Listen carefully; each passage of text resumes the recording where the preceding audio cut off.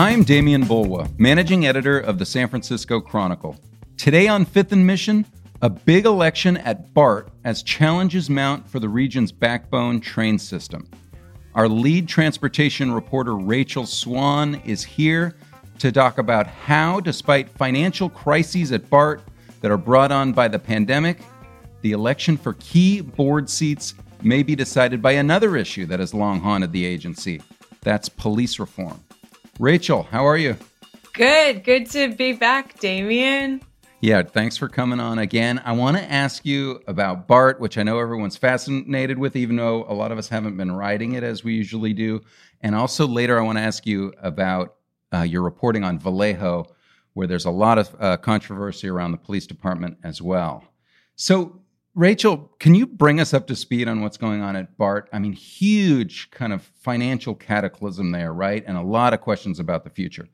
Yeah, BART is set to lose up to $1 billion over the next 3 years. BART is in big trouble.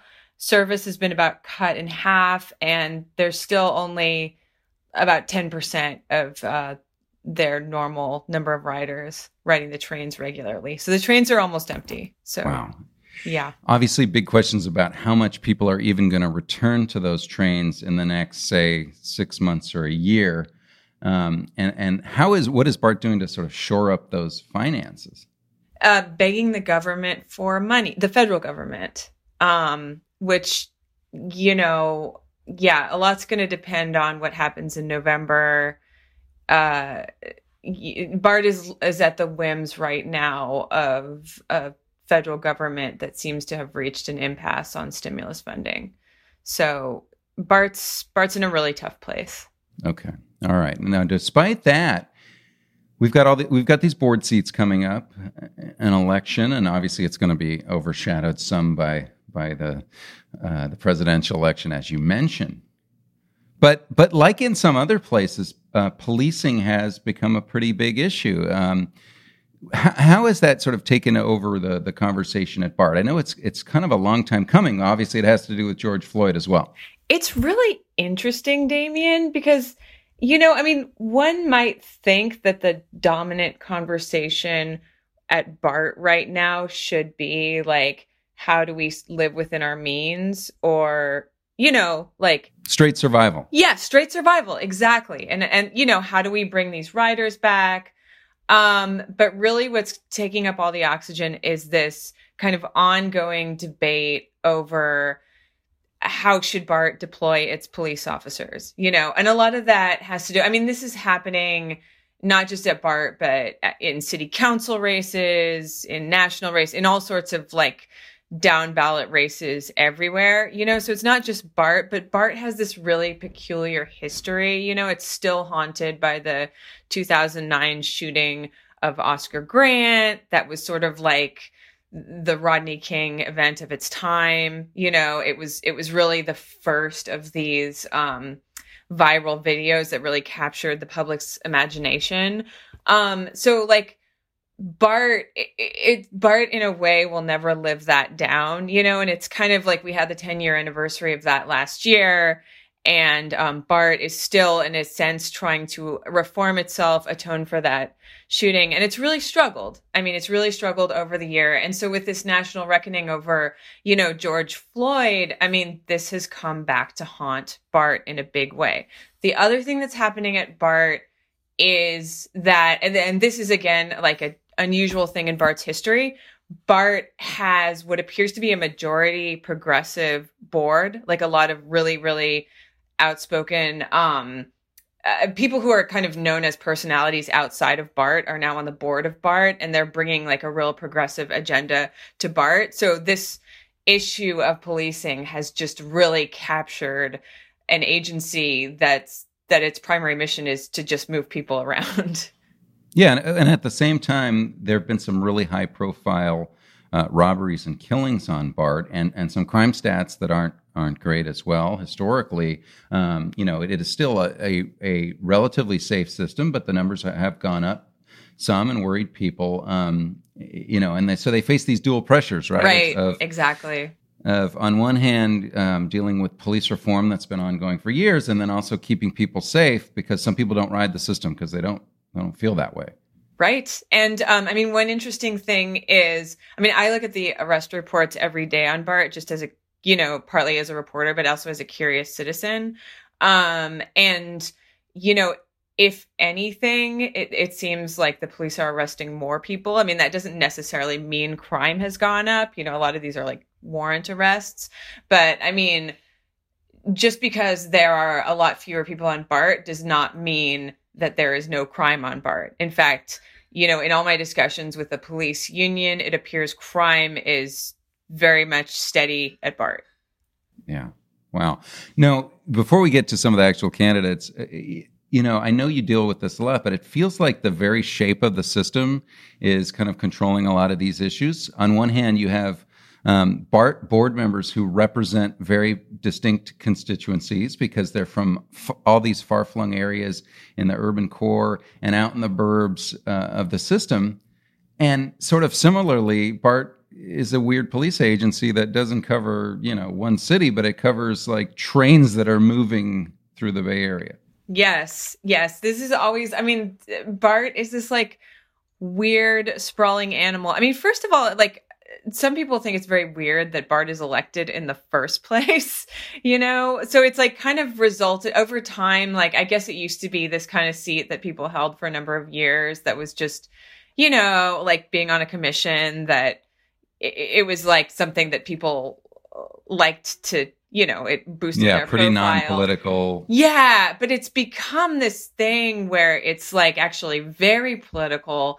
And there's like this huge schism between kind of the suburban sect on the board and the urban sect on the board. And it kind of plays out in all these issues, you know, like people who live in the suburbs, you know, need parking, you know, but people who are kind of represent the more urban mindset, they want housing in the parking lots, you know. So there's all these issues that kind of represent the urban suburban divide on BART, and policing is one of them, you know. I mean, a lot of that, and that's not really surprising. Like a lot of suburban riders, you know, I mean, maybe you think of it as like suburban mentality, you know, people with more of a suburban mentality don't want to be bothered with all the homelessness and other issues that have kind of traditionally have been welling up on BART.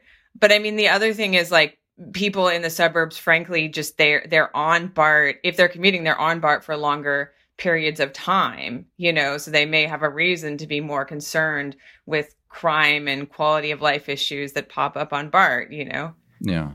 Important to all of the stories you've written, you know, I think sometimes we tend to get polarized into pro or anti-police and think of things in the wrong lens. But what's being debated there isn't necessarily, you know, abolish the police or have more police officers. Sometimes it's more nuanced, right? Yeah. It's kind of where I was actually surprised that there are some people who want to, who do want to abolish BART police altogether, but that's definitely the minority. I mean, and that's realistically not going to happen. I mean, really within BART, the debate is, under the previous general manager, Grace Kruniken, she really pushed to have more police officers at BART.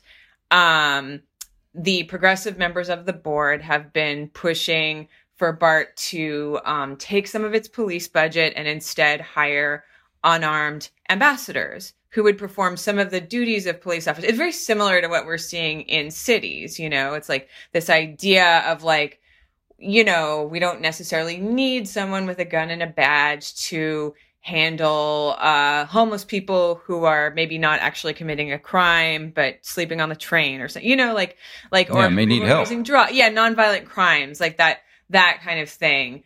For whatever reason, this has been over the years hugely controversial at BART. The previous manager did not like the idea, and the previous police chief did not like the idea of unarmed ambassadors. They were really pushing to hire more police officers.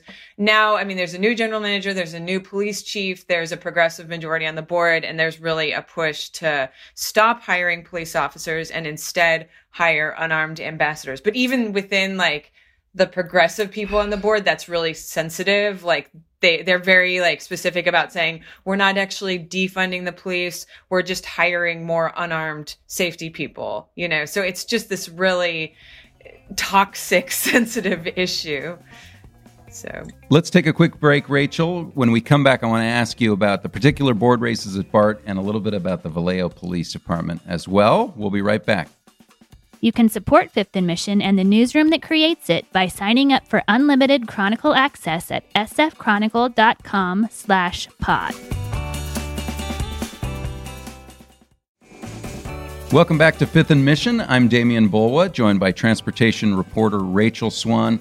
Rachel, tell us a little bit about some of the particular board races at BART and the more interesting ones, the more competitive ones. Who's up for re-election?